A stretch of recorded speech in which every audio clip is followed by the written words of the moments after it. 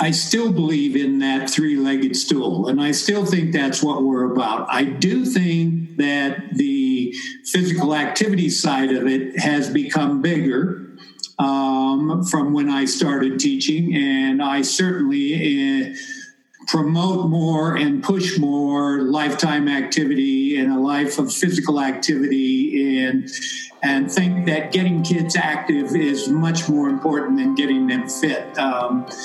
I think fitness is something that comes after you're physically active. And we always do it the other way around. We throw a bunch of kids into PE and we work them out and tell them they're not fit, and then wonder why they grow up not being active. And I'm the other way around. I think you get them active and tell them, wow, you can move. And then if they get hooked, then I can get them on fitness. You're listening to the Run Your Life podcast with host Andy Vasily.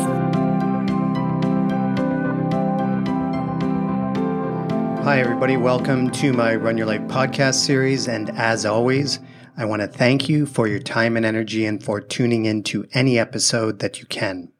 The whole idea behind this podcast series is to interview people from the world of education and beyond who strive for both personal and professional excellence in their life through their chosen field, whatever that field may be. Over the past several months, I've returned back to my very special niche of physical education and have recorded a number of episodes related to the field of physical education and health. And I've had a few guests on over the past number of weeks that have been on my show already. Some have been on 3 times now. But the discussions that we're having are very rich and robust around the idea of what does physical activity really mean, and what role does physical activity, sport, and exercise play in a person's life. As well, we dive deeply into discussions related to professional growth and what it takes to really, I guess, continue to grow and learn and not be stagnant within our profession. So in today's episode, I have my good friend, Dr. Aaron Beatley, back on the show, and a first-time guest who is actually Dr. Aaron Beatley's mentor, Dr. Bob Pangrazi.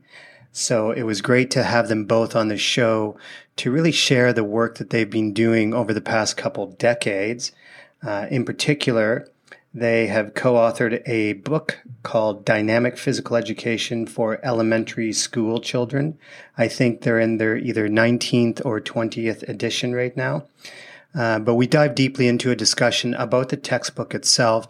And I was curious about asking them to describe how they are continually refining the textbook when a new edition comes out, how they're refining their vision and their learning, and how that is reflected in new editions of the textbook. But beyond that, we talk about lots of different things related to the profession. We talk about the role of social media in professional growth. We talk about specific strategies that teachers can apply that will help them to really grow and to reflect on their own work. But it really was a pleasure to have Aaron and Bob on the show. And I've been meaning to have Bob on the show for a number of years, but it was really nice to meet him in person, even though it was on Zoom. It was nice to meet him in person, have a conversation with him before we hit record, and then continue the discussion after we stopped recording this episode. So I'm really looking forward to having them both on the show again one day. But I hope you find value in this discussion if you're a physical education teacher. I think it was really meaningful. So with that, let's jump right into my discussion with Dr. Aaron Beatley and Dr. Bob Pangrazi. Okay. Hello, Bob and Aaron. I want to thank you very much for taking the time to be on the show. Aaron, you were just on the show 2 weekends ago and you're back on again. I'm happy to be here. Yeah. But Bob, I was just saying before we hit record, it's the first time you and I have actually met. I've known your work. I've known about you. I've seen I saw the keynote speech that you did for Artie Kamia at the PE Institute in 2014, I think. I was lucky enough the following year to do a keynote speech for Artie. And I remember watching your keynote speech and having met Aaron. I know that you two have worked closely over the years. So the both of you and Bob, I want to really thank you for taking the time to be on the show today. Oh, my pleasure, Andy. Good to see you as well. And always good to be on with Aaron. So I'm glad to be here. Yeah, excellent. So we'll just start with some introductions. So just a basic introduction, name, anything you want about family, work, just what you want the listeners to know about you. So Aaron, we'll start with you. You just fill us in with the details. My name is Aaron Beatley. I am currently a professor at the University of Kentucky. My primary responsibilities there related to physical education. I train PE teachers. I also conduct some research on physical activity in students and youth, and then I work with schools to promote physical activity. And then I have the great fortune of writing books with Bob. And I'm married to Heather Irwin. Some of you may know her. She's a professor as well in physical education and helps write the secondary version of our elementary textbook. And we have 4 awesome teenage daughters, 2 14-year-olds and 2 12-year-olds. That I've seen pictures of over the years, and they're getting so much older. Yeah, they're not outgrowing me, but they're outgrowing Heather. So that's where we're heading. Yeah, awesome. And Bob? Yeah, I started teaching in this business as a 5th grade teacher and taught a little kindergarten and went into elementary physical education, taught in public schools for a number of years, and was a professor at Arizona State University for 32 years. And then I've been an educational consultant for Gopher for 16 years. So I think this is my 55th year in education. So I've had a long career in education, and I enjoy it. And yes, I have a family, but they have families as well. My son, my children are not young children, as you might guess with my age. My son is 58 and he lives in London and is a consultant there. And my daughter is 56 and she lives in Washington State. We have a grandson by her and 5 granddaughters by my son. So I've had a nice career in education, and I continue to be as excited about education and teaching today as I was the day I started. I'm also, my wife Deb is the supervisor of physical education for the Mesa Public Schools, which is the largest school district in Arizona, and she has 80 elementary PE teachers she's responsible for. So a whole lot of what I say and do and live is because of her and her knowledge as well. Yeah, that's a great story. And I know both of you, being researchers and in that academic world, yet still grounded in the trenches of teaching, it's constant learning over the years, right? And constantly refining what we know. And then once we think we know what we know, we actually find out we need to know more. And Bob, what I want to ask you is a question that I asked Aaron a couple weeks ago, which is, I used to think teaching PE was, and then I now think teaching PE is. And this is all based on your learning and how your learning has changed and all of the new information that's out there. But I want to start, Bob, with you just kind of talking about what you used to think teaching PE was, and then we'll shift gears into what you now think it is based on your learning. Well, let me talk about the physical education profession to set the framework. I have always, when I started, I was fortunate to be taught and co-authored with a fellow named Vic Dower, who really set me on my way, believed in what I had to say, thought I had a lot of things. I wasn't sure about my writing ability and my knowledge, and he believed in me. And, we all need mentors. We all need someone to help us believe and learn who we are. But I always remember him talking about the triangle of fitness, physical activity, and skill development. And that was the three-legged stool that physical education sat on.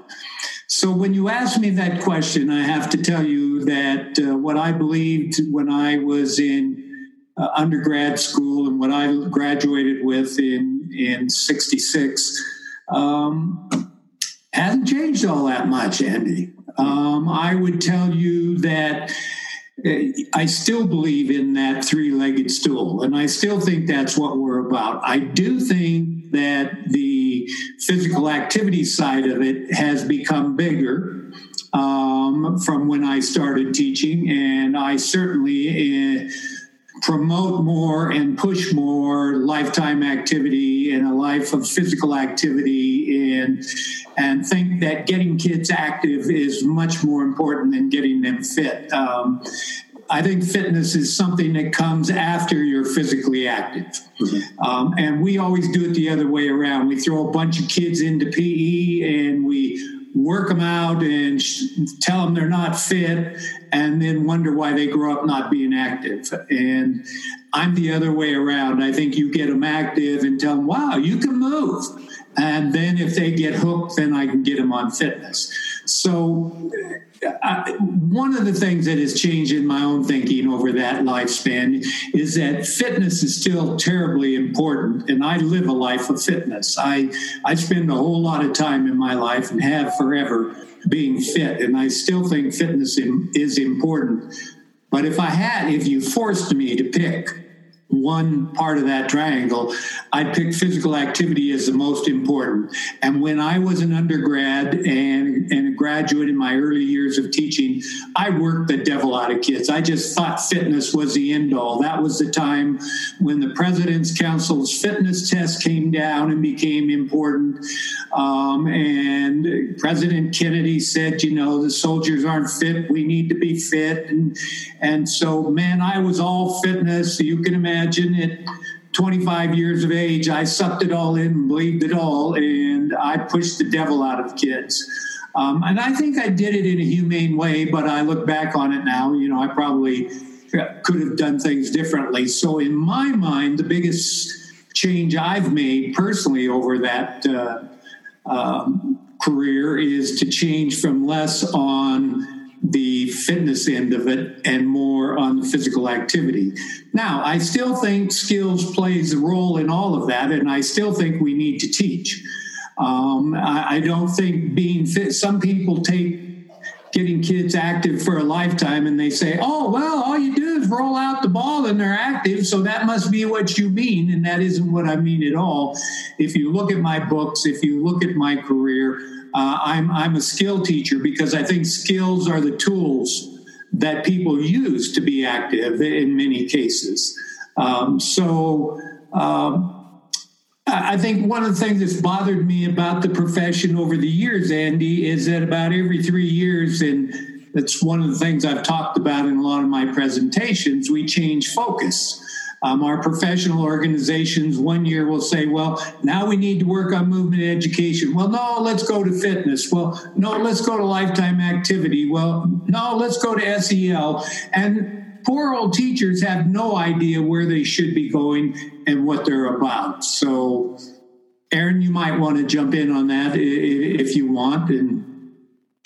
So my background, what I used to think is I got into this field because, by golly, I was going to get every kid fit. And that was my objective. And like Bob said, everybody needs a great mentor. And his name was Vic Dower. Mine's name was Bob Pangrazi. And I met Bob at a workshop while I was getting my master's degree and trying to figure out how to get kids fit. And I thought, as I was watching him present, I said, that's what I want to do with the rest of my life, because he was just working with teachers. It was unbelievable. And then I saw him present about a paper that he had written in 92 about fitness. And I thought, man, my thesis isn't going to be worth the paper it's written on, but I was already into it. So, but I ended up working with Bob, and that started me on the role of changing my perspective into this, as you heard Bob say, and working with Bob for how many years it's been now. I think it's 20, Bob. I'm sorry about that. But the idea that as a field, I think that we're starting to move towards physical activity, I think is encouraging. And that's where my thinking has led, and the ways to get kids more active. And as Bob alluded to, that you can't just do it to them. That's not the way to motivate any human being on any behavior, let alone physical activity. So I think that's kind of where my perspective has changed, from get them fit to get them to love movement. And for all the reasons that are out there for movement, it's not just health movement. I mean, there's lots of reasons to be active. And I think that's where my thinking has evolved to. And that's just a summary just to keep it short, since I just talked about it last week. So what I love here is that, and Bob, when you say fitness and physical activity and skill development is the triangle, and that hasn't changed, that's great. And that's exactly what many physical educators believe is most important. And having had Scott Kretschmar on the podcast last weekend, Scott's 78, 79, and he still talks about this idea that even though his body is kind of glassing over, as he says, he's all about keeping his playgrounds alive. Right? And he wants to keep his playgrounds alive as long as possible. And in keeping his playgrounds alive, the byproduct of that is that right now he's in the best shape that he's been in years because of COVID, because he's been at home and in self-isolation.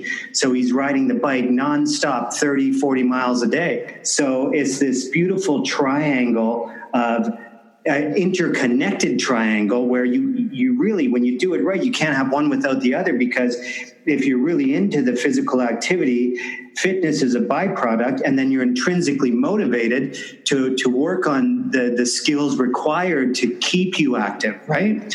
So it's this interconnected, interwoven triangle that is so important in our field. So what resonates with you in regards to that, Bob, that these things are really interwoven and they're not in isolation. So when the teacher gets it right, they can really create change. Well, you said a mouthful. They are connected, first of all. And part of the problem with what we've done in this business, and we do it in all of education, it isn't just physical education, but we jump on a new item, SEL, fitness, activity, and we keep jumping on a bandwagon for one thing, and we pull it out, and we isolate it, yes, and we take it out of context, and then we abuse it. Yeah. Okay, then people think, oh, well, PE must be SEL. And I'll just make it all SEL, or PE must be all fitness. So I'll just throw out everything else and just teach fitness. And I think you said it beautifully. They are interconnected, and they all are a part. And what we have to do is try to fit those, depending on the age of the person we're teaching, fit those pieces together in the proper order. And I think you move first, you learn a few skills, you learn a little fitness, and you see who you are. And between the three of those, the way those work, you can choose to go in the direction you want. In other words, there's a lot of freedom for the learner to pick up on what they do. The vast majority of people will be lifetime activity people if they choose to do anything in their life. And 90% of them will walk.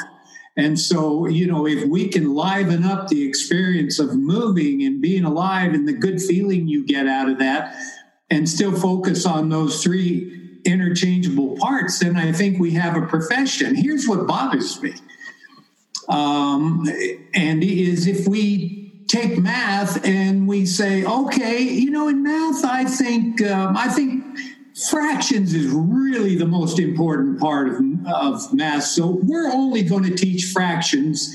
But we're not going to teach this other part of math. It's less important, so we're not going to do that.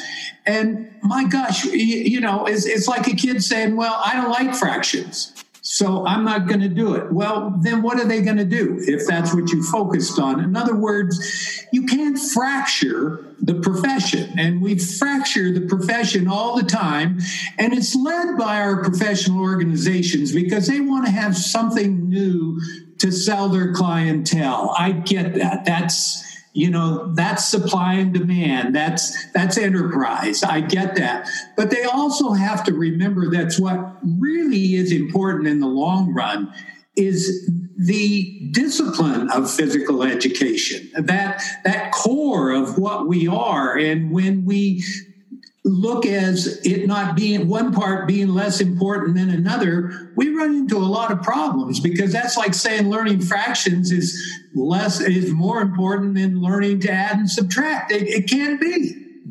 And what I appreciate about what you're saying, Bob, and Aaron, I have a question for you, but what I hear in the way you just described that, Bob, is that kids are creating their own personal narratives based on this experience in physical education. And once, that triangle kicks into gear and they're really experiencing the positive impact of physical activity and fitness and skill development, they're creating their own unique personal narratives, which will then really kick them into lifetime movement, right? So it is this idea of personal narratives being created, and I love that. And it might be CrossFit for one person. They get to university and they love CrossFit. For another person, it might be joining a cycling group and staying active through cycling, so, but the options are open to them because they've experienced that triangle, that beautiful triangle of fitness and physical activity and skill development. So Aaron, based on, you've worked with Bob a long time, and when you think about what you used to think teaching PE was and what you now think it is, how is that reflected? Because in my hands, gentlemen, the listeners can't see this, I have a very heavy textbook. and that's Bob's fault, not mine. Yeah. But this textbook, this was actually both of you, this is a signed textbook by both of you that Aaron sent to me when I was working in China. But what I want to ask you is, how is your current learning reflected in new editions of the textbook as they come out every 3 years? I think with respect to my, Bob probably can address this a little bit better, having been involved in this longer, but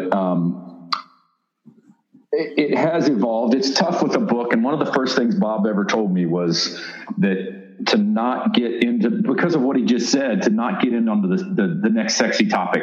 That wasn't Bob's words, those are my words. But the next topic on what the field is pushing for, because when you work in 3-year cycles, you run the chance of being behind. So there's that mix of staying on the cutting edge, but not getting too far on the edge, because then you take the chance of falling off. A great example of this is we were told and we worked that the field in special ed was changing to unique needs as opposed to special needs. So me being the young, dumb author that I am, and Bob let me do it, was to change that over to unique needs. Well, that didn't go over, and it's still special needs. So it's really hard to stay at cutting edge. So having said that, I think, and again, Bob has given me so much leeway and so much ability to make these decisions, just as he talked about with Vic Dower. And it takes those, and I'm learning, it takes little steps to lead the field in a direction of, and if you look over the course of the DPE books, that it's shifted more, talked about adding pedometers, and those, we took our time adding pedometers, but we added pedometers and added classroom breaks and added some content that I think start showing that we're leading more towards physical activity, more towards promotion of physical activity. And I think that's the best way to describe that. Would you agree, Bob, that it's a slow go as far as changing what you do in a book? And you've had obviously more. No, I think keep going. I think you're right on. I think it just takes time, and it's not because you're dealing. You're giving information to professors that are having to change their content and their courses and their thinking, and trying to lead that in a manner that is palatable to students. And I know one of the things that you've suggested we're going to talk about in the future, I think one of the things that we have in this, we have in the most recent edition, the 19th edition, started to talk more about technology and students' use of, or future teachers' use of technology, and how to incorporate that and make them educated consumers, because as we move forward, I think that's something we have to do. So it's not as big as steps as you maybe would like, but it does take those steps to lead in the right, in what we think is the right direction. And I think that's reflected in the book over the years. I mean, I have I'm looking up here. The earliest edition, I have the first edition, as well as obviously the 19th edition. And if you look, I mean, it's a slow change. You could look at each book and think there's no changes in this book at all. But if you look at it, it's the philosophically and little slight changes, as Bob alluded to. The foundation is still there, but you remodel a little bit each edition. So how do you guys bounce those? How do you bounce those ideas off of one another? Bob, let's be honest, Bob just listens to me. I do. And not as listens to me and changes everything based on what I say. He lets me have, I've had some wild, dumb ideas, and he lets process them. And then we talk to the editors and those types of things. But around book writing season, we have lots of conversations back and forth of where we want to go and how we go there. And is that the biggest change? Is that the right change? And and he warned me of this when we first wrote a pedometer book together, that writing is the most exhausting thing you will do. And it is exhausting. And first editions or first time you write something, it's exhausting. And then when you rewrite it, it's even more exhausting. So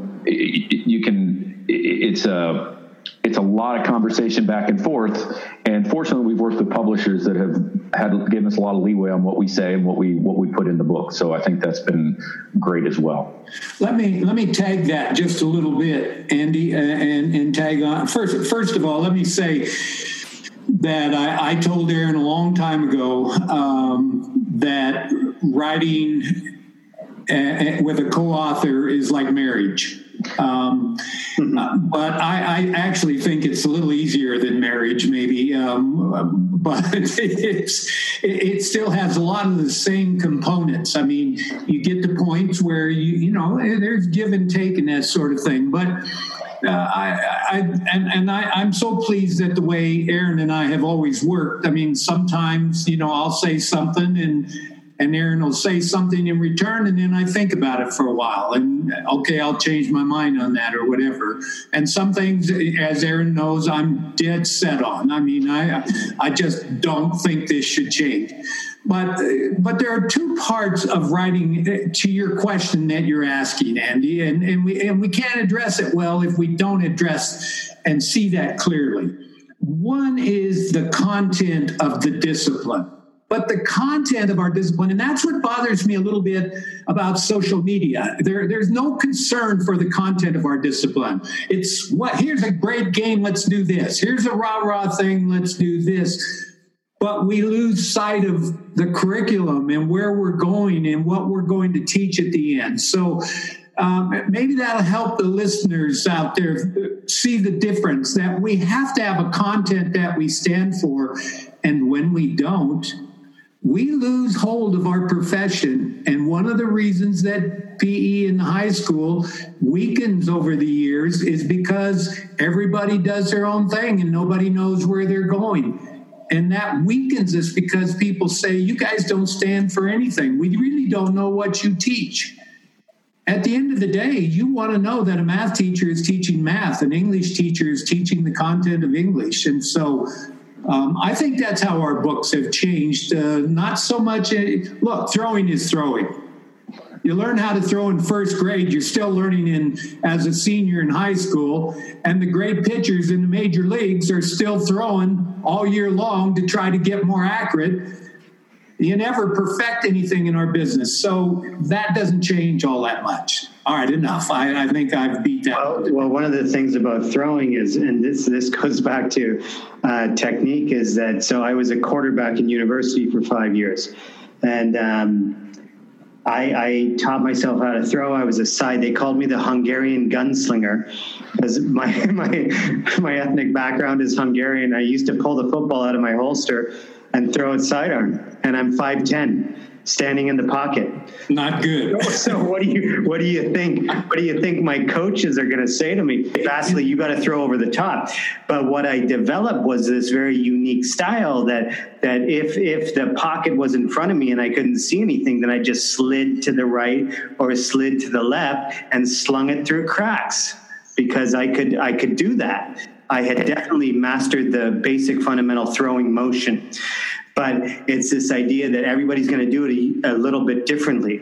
So when you talk about skill development and the content of our discipline.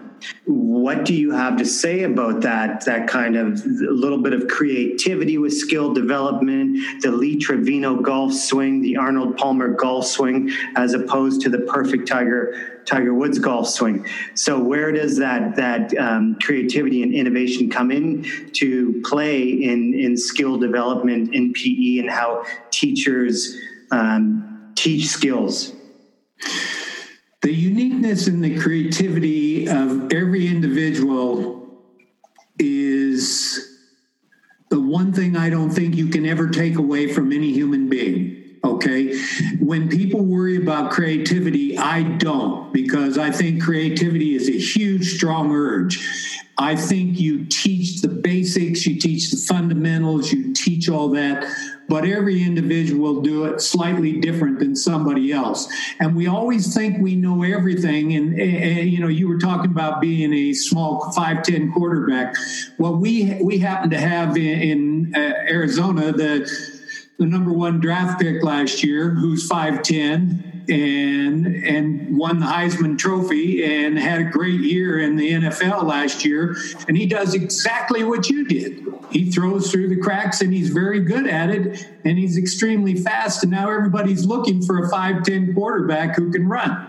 So you just were born a little too early, Andy. Yeah, I was going to say, what happened to you, Vasily? You can't use your 5'10" as an excuse anymore. You might have made it. But Flutie was my boy. But just to finish up, when I was training teachers, everybody said, "Oh my God, all the teachers you train teach the same. They teach like you." And I said, "You know, you're so far off. They're all unique and different.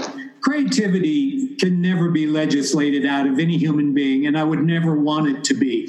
I just don't worry about it, because I think what you need to learn first are the fundamentals, and your creativity will take care of it. And no two human beings ever worry about creativity, because I think it'll take care of itself. I worry more about teaching the fundamentals and then give the youngster space to adapt to who they are, and that and Andy, I think this relates a little bit to what you were talking about with their own individual journey, and what Bob, you give them this platform of these three areas with skills, fitness, and physical activity. Then that gives them the tools. I know, Andy, you and I talked about this years ago, that those are the blocks to build. And if we give them those three blocks, they can build something. If they only have one block and they decide they don't like that block, they can't build anything.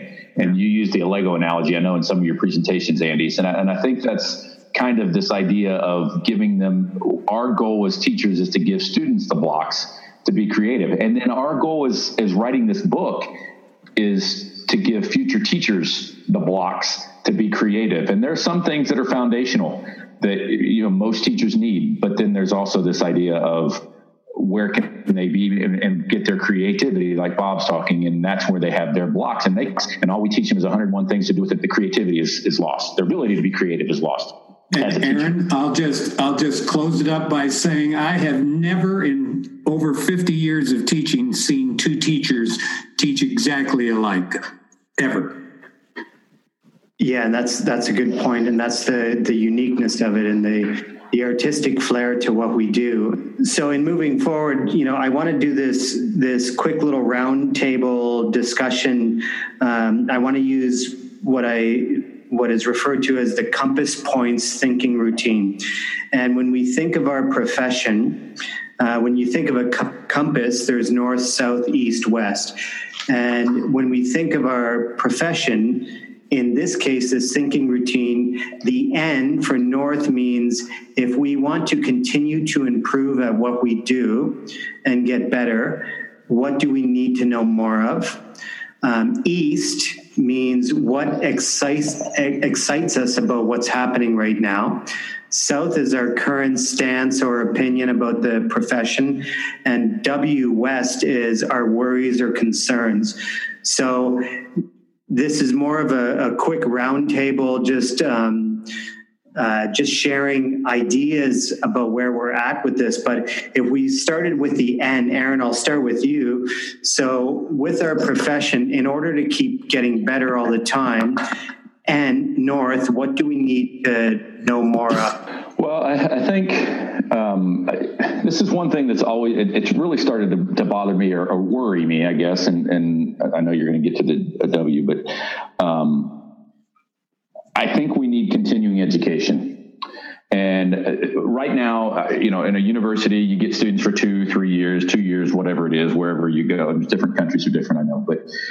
And then if the requirement for master's degrees and continuing education is not there. So teachers are going to have to become consumers of knowledge somewhere. And I think that's probably going to come from on their own, essentially. So in the PEAT program, I think we need to, in teacher education, we need to educate them to become better at consuming knowledge, not just via social media, but other places online or in readings or and find what they need and educate them. Because if we can educate them in an undergraduate program, then they become lifelong learners if they haven't learned that yet.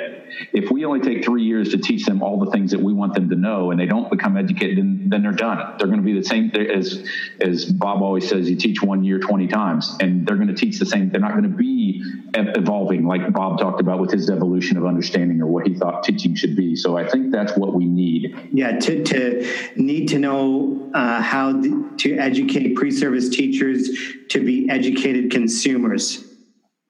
Yes, well said. And Bob? Yeah, well, I mean, I certainly agree with everything Aaron said. And when you talk about educated consumers, I think, first of all, I think if you're going to continue to improve, it's an internal drive, not an external motivation. Great teachers become great because I remember when I first started teaching, I wanted to be a really good teacher. And the more I taught, the more I wanted to become an even better teacher.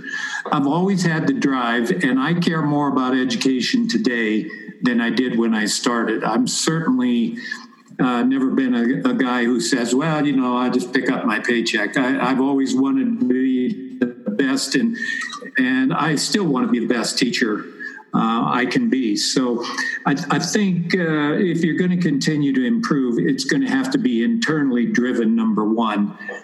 And then you have to filter. And I have no problem with an educated consumer going out. In fact, I encourage it and seeing both sides of the issue and deciding what works in my scheme of plans and what doesn't work. And sometimes when I see things that are so far off base, I say, well, I don't know where that person's coming from, but they'll never get through my filter.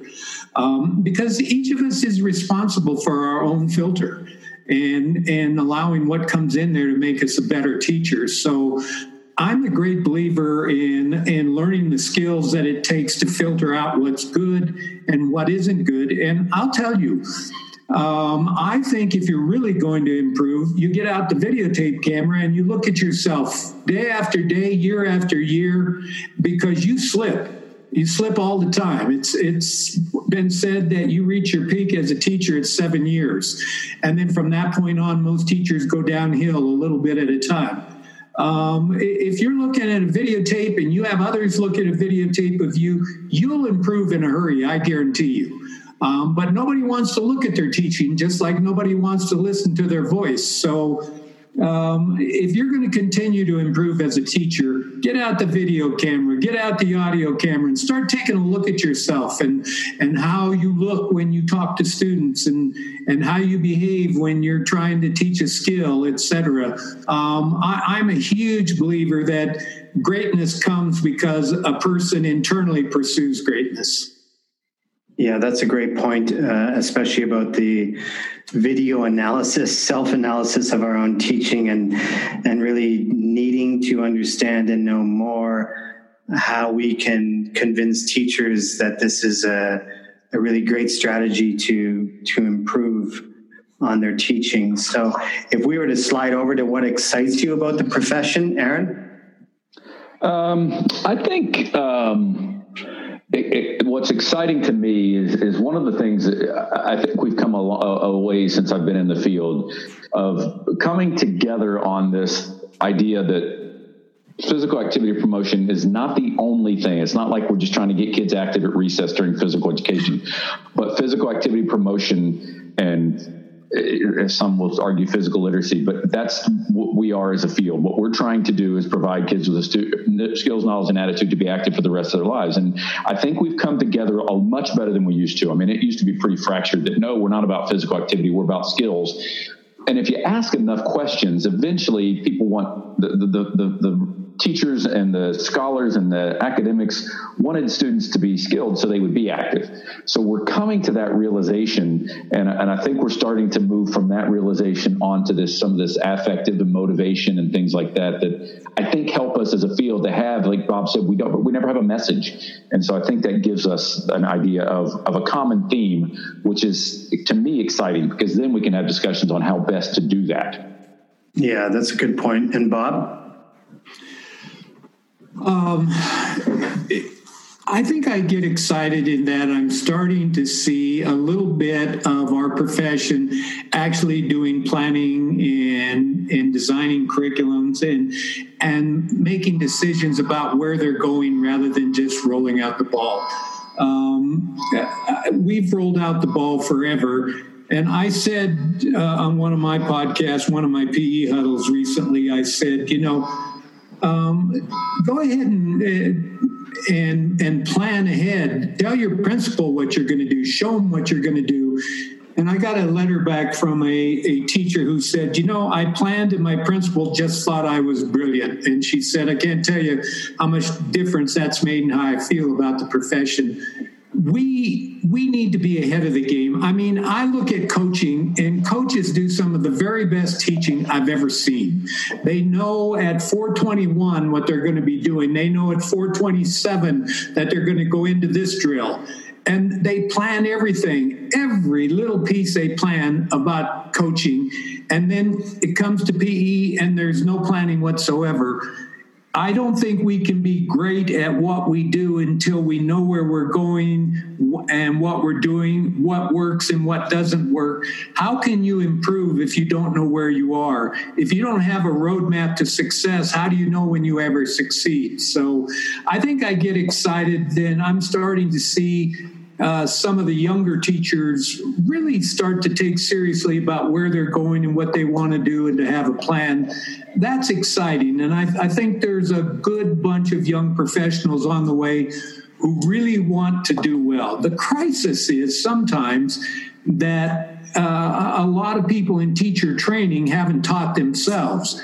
And so they don't have a feeling when they train new teachers. And if I could have one thing that would excite me to no end, it would be that anybody that trains future teachers has to have teaching experience. And I'm sure Aaron could tell you the story when he came to me and said he wanted to earn a doctorate. And I said, that's great. What kind of teaching experience do you have? And he said, I haven't taught in the schools. And I said, then I won't take you. And I knew he was a good person. He's probably the best doctoral student I've ever had. And I knew he was a good person. He went on his own, went to Texas, taught 2 years, and then I took him, and I think his performance speaks for itself.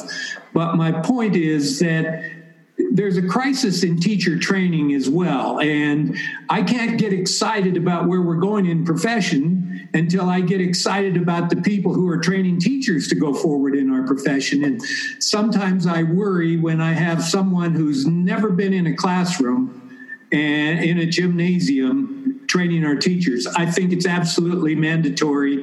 And if I were in charge of any university department, it would be that if you're going to train teachers, you have to have public school experience or private school, whatever.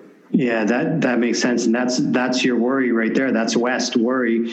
That is. And making sure that the teacher trainers do have experience and having been in the trenches so that they're in a position to deliver pedagogical strategies based on their experiences teaching in the trenches for many years, hopefully, So Aaron, what are your worries?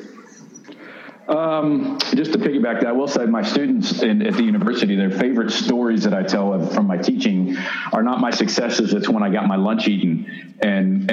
But I'm guessing those are probably the things they remember as well.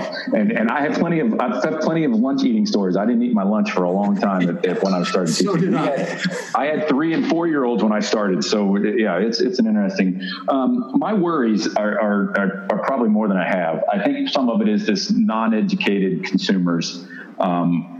I think it's getting better. I think in general, some of what Bob talked about, where we jump from topic to topic to topic, and is because we have kind of this low self-esteem as a field. Like it's just we need to justify our existence beyond what we do in physical education, and that worries me. I think we have to understand as well that, and this is one thing I spend a lot of time with teacher education students, is you have to understand that most of your kids don't love physical education or love physical activity like you did. And, there are majors in kinesiology and health promotion at our university. So everybody around them loves activity. And I said, but think about those friends of yours that don't. And we have to get to that. And I think we have to understand that. And I heard a professor talk a long time ago that when we look at physical activity promotion efforts, whatever angle we're taking, and when we do work with the people that we don't invite to the table are the people that think we're nuts and that hate physical activity and don't want any part of that. And those are the people we need to hear from. But as educators, those are the people we need to address and be cognizant of.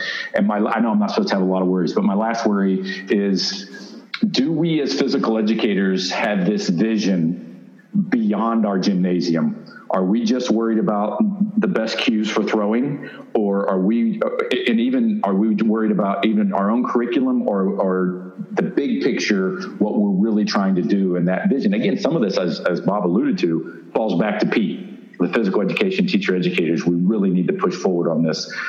So those are my worries.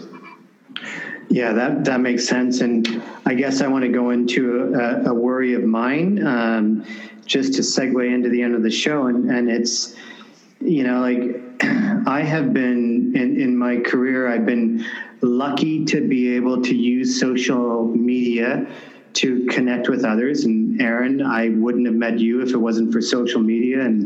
And then obviously, Bob, I met you through Aaron, right? So I've met a lot of great people and great educators through social media that have really been a positive influence on my own practice when I was teaching.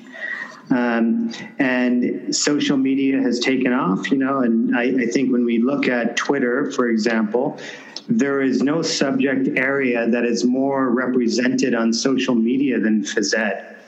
I know that there's a math presence and there's a literacy presence, but there are a lot of teachers, phys ed teachers on Twitter. And one of the things that I'm concerned about is teachers who are very proud of what they do and they have the very best of intentions, but there are no filters that their posts go through. So they just simply put up these posts about what they feel is best teaching practice. As an experienced educator, I can see that their heart is in the right place, but the pedagogical practice, I think, is a bit questionable.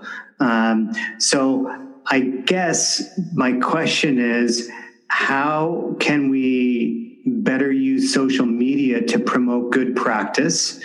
And, just to kind of share your thoughts. So, Bob? Yeah.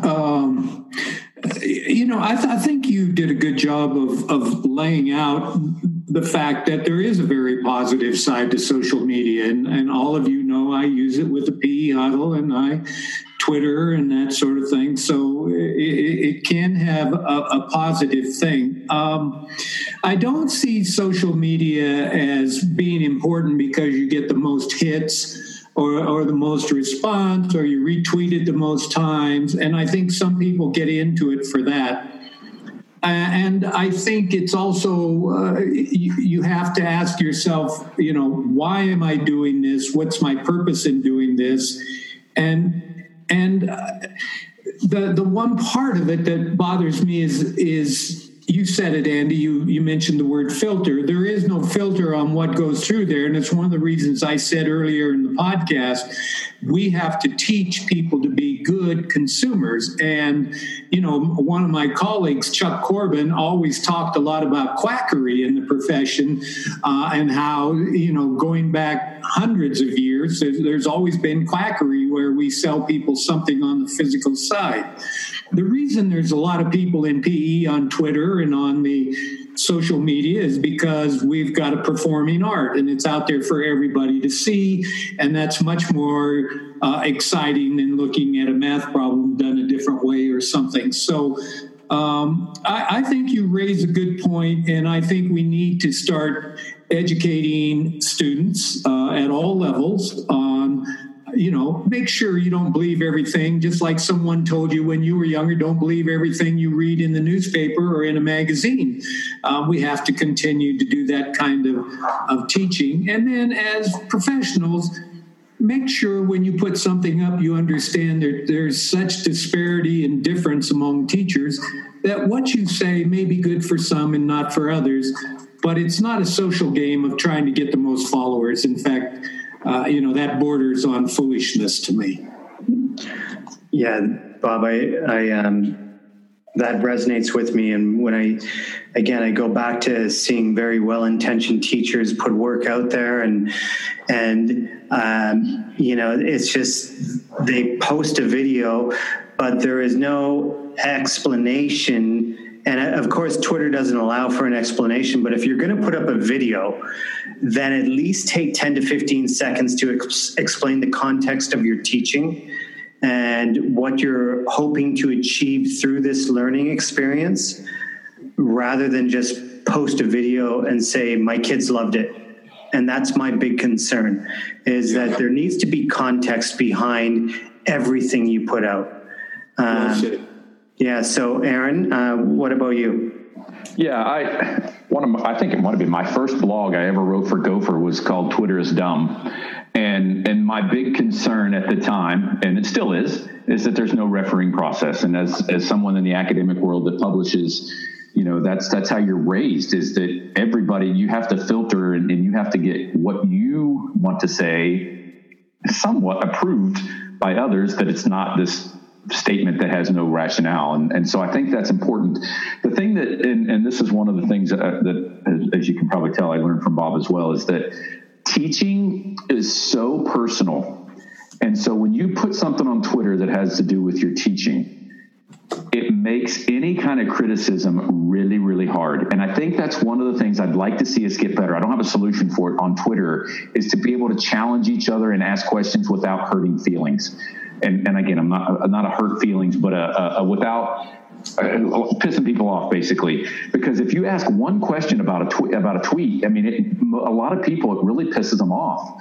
And it's just a genuine concern or genuine question. And I think that's one of the reasons we don't have as much discourse on Twitter, is because no one challenges things. And I think some of it is, and I'm very guilty of this, you can ask Bob and all are working on, of having rightitis, which means I think I'm right all the time. And that seems to be when you post something on Twitter, hopefully it's not about I'm being right and I want everybody to do it. It should be about I'm sharing, I want to be better. And you can tell a lot about that by looking at their Twitter description and what they're there for. If they're here, they say they're here to share ideas. That means they're not there to learn. And that doesn't necessarily mean what you're looking for. So I think that, and then having that vision with respect to social media is being able to take some criticism, being able to look at your ideas and say, again, I guess because I come from a world where, 20% of publications are accepted and 80% are rejected. So I've gotten plenty of rejections in my life that I like that. But I think if we can start to have those discussions, I think that would help the use of social media and help us become educated consumers. And Andy, if I could just kind of bring that to a close, what we do with social media and a whole lot of media on television, newspapers is cherry pick. In other words, we go out and we pick what we want to hear and what we want to see. And here's the problem. Then social media isn't educating you. It's only reinforcing the beliefs you had already. And if you really want to change, I force myself yes, I have a political orientation, and it would be easy for me to read just articles that support that orientation, but I force myself to look at the other side. For example, school opening.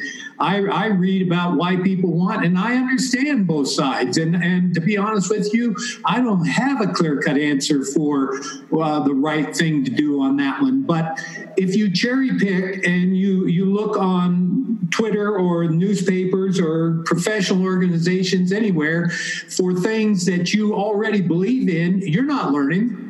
You're only reinforcing what you already know, and if it's wrong, you're going farther down that path. So, life is full of many options, and as a friend told me, there's 3 sides to every story, and he was being a bit facetious, but you have to be careful about that. Yeah, and the cherry pickers. Remember the cherry pickers at recess when we were in grade school? They would just hang around the net and pop the puck in. They're not working on any skills. They aren't working on any skills like moving up and down ice and working on open space. You're still pissed about that, Andy. Yeah, love that Canadian analogy too. Yeah, I do too. I was Bob. When he said net, were you thinking basketball? Yeah. And the same would apply, right? But sure would. One of the things I want to say is everything you guys are saying about social media and the filter. I came across a picture that I used. So I would run workshops where I would say, yes, social media can be a really good thing for PE teachers. And then I would connect the PE teachers in the workshop to PE teachers that I felt were really giving back and open to this kind of idea of critical feedback.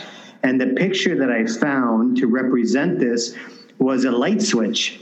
And on the picture of the light switch, the title of it was Emotions, and the light switch was off. So that idea that we have to turn off our emotions and be able to depersonalize critical feedback, because it's not about us. We have to turn our emotions off in order to be open to critical feedback to make us grow and learn.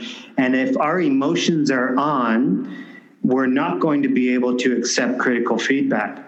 So, and Aaron, as you said, 80% of your papers get turned down. So you learn quickly that you need to turn off the emotions, and it's not about your self-identity. It's about growing and learning, right? Yeah, that's good. I like that. Yeah.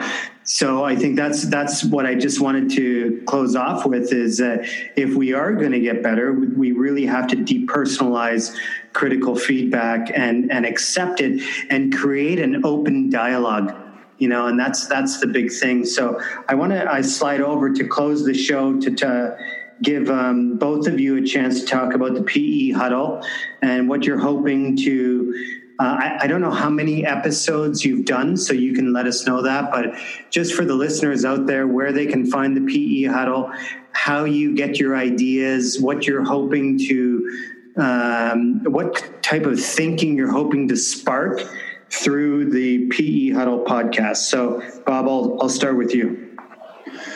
Yeah, thanks, Andy. We've done a dozen huddles to date. We do them every other week. And, we started out because of COVID and felt that teachers need support. The one thing we've stayed away from is we don't focus on games and activities and, the newest fitness routine, etc. But we stay on things that are motivated, that are dealing with emotions and how to cope and how you can open up school, and do you worry about catching COVID while you're teaching, things like that. But they always sidetrack into curriculum and other areas, and we love that. So the PE huddle is supported by Gopher Sport, and you can go to gophersport.com. It's that simple, and then you can look for the PE huddle, or you can just get on the internet and search for the PE huddle, and it'll take you right to it. And I appreciate you mentioning it. And all the dozen huddles we've done are available. I usually take the last 5 minutes to give a few words of thought about where we are and try to assure teachers. I think a big role I feel right now is to support teachers in this trying time. I mean, let's be honest, with COVID, PE teachers are some of the highest risk teachers. And so obviously I have great concern for them.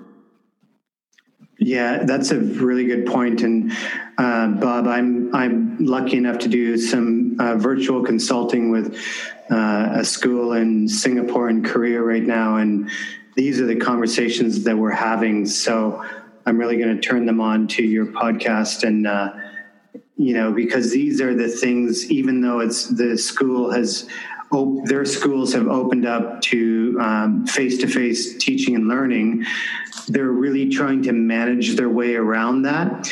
But what I respect about these teachers is it's not just doing activities, they're actually trying to create really meaningful, genuine, authentic learning experiences despite the circumstances, and looking at it as though it's an opportunity rather than doom and gloom, like really being positive about it and saying the world has not experienced this. Everybody is a rookie right now, and they're trying to figure this shit out.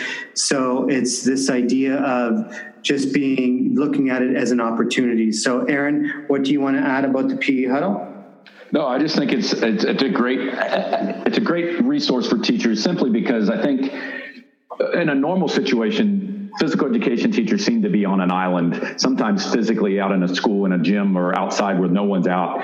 But right now, even with all the attention being given to COVID, it seems like it's left on the outside. And that's where I think that the PE huddle gives a little bit of fills a void where they're getting some positive physical education specific reinforcement, and the knowledge that, like you just said, everybody's in this for the first time, and everybody's in the same boat, and everybody's struggling with it, and no one has it figured out. So don't worry about thinking you have it figured out, and just be open to learn. And I think that's what the PE huddle is offering.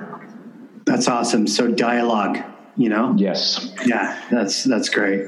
So gentlemen, let's turn the videos back on. So for the listeners, we had some technical difficulties, which will require a little bit of editing, which is fine. So I know that we might have lost some gems in this conversation due to technical difficulties, with Bob being in Arizona, Aaron being in Kentucky, and me being smack dab in the desert in Saudi Arabia. So to close off, where can people find you personally on social media?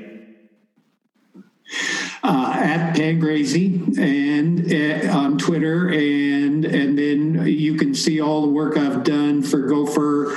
In fact, I was just looking that up. I think it's pd.gophersport.com. So okay, great. Thanks, Bob. Aaron? I think you can find right there, Andy. Okay. And thank you, by the way, Andy. I appreciate it. Yeah. Thanks. Mine is the same old story we had last time. It's BEIGHLE at uky.edu, or Aaron Beatley at Aaron Beatley on Twitter. I think I'm the only one. I think Bob's the only one too. So if you Google us, you'll find us. There's a state trooper in Kentucky with the same name, but I don't think he has any social media presence or anything. Okay, great. I really appreciate it. And, I'd love to do it again sometime a few months down the road after we see what's happening. I mean, our school here, we're supposed to open for face-to-face, limited class size, a hybrid model. That's as of yesterday, but the thing is, and this is what, I was speaking to a teacher who has moved into PE after teaching in the classroom for 10 years. But before teaching in the classroom, he taught kids with autism and Asperger's for a number of years. So this guy is skilled. He knows how to manage kids. And now he's all, really worried about, I have to teach PE this year. Oh, and there's COVID. And I'm like, dude, if there's anybody in the world that's equipped to manage kids, You have that skill. Now just accept that you're a rookie along with the 25-year veteran who's in the department, right? So it's this idea that we are rookies, and then there's the sense of vulnerability in saying, even though I have all of these years of experience, I don't have the answers right now, but I am open and receptive and taking on a mindset of curiosity to figure this out and to have the important discussions needed to move forward in an unprecedented time. Well said. Good. Yeah. Good. Yeah, love it. So I'm just going to close off the show, but just stay on the line, and then we'll just have a side chat for a couple minutes. So thank you very much for tuning into this episode with Dr. Aaron Beatley and Dr. Bob Pangrazi, and I hope you come back to listen to future episodes.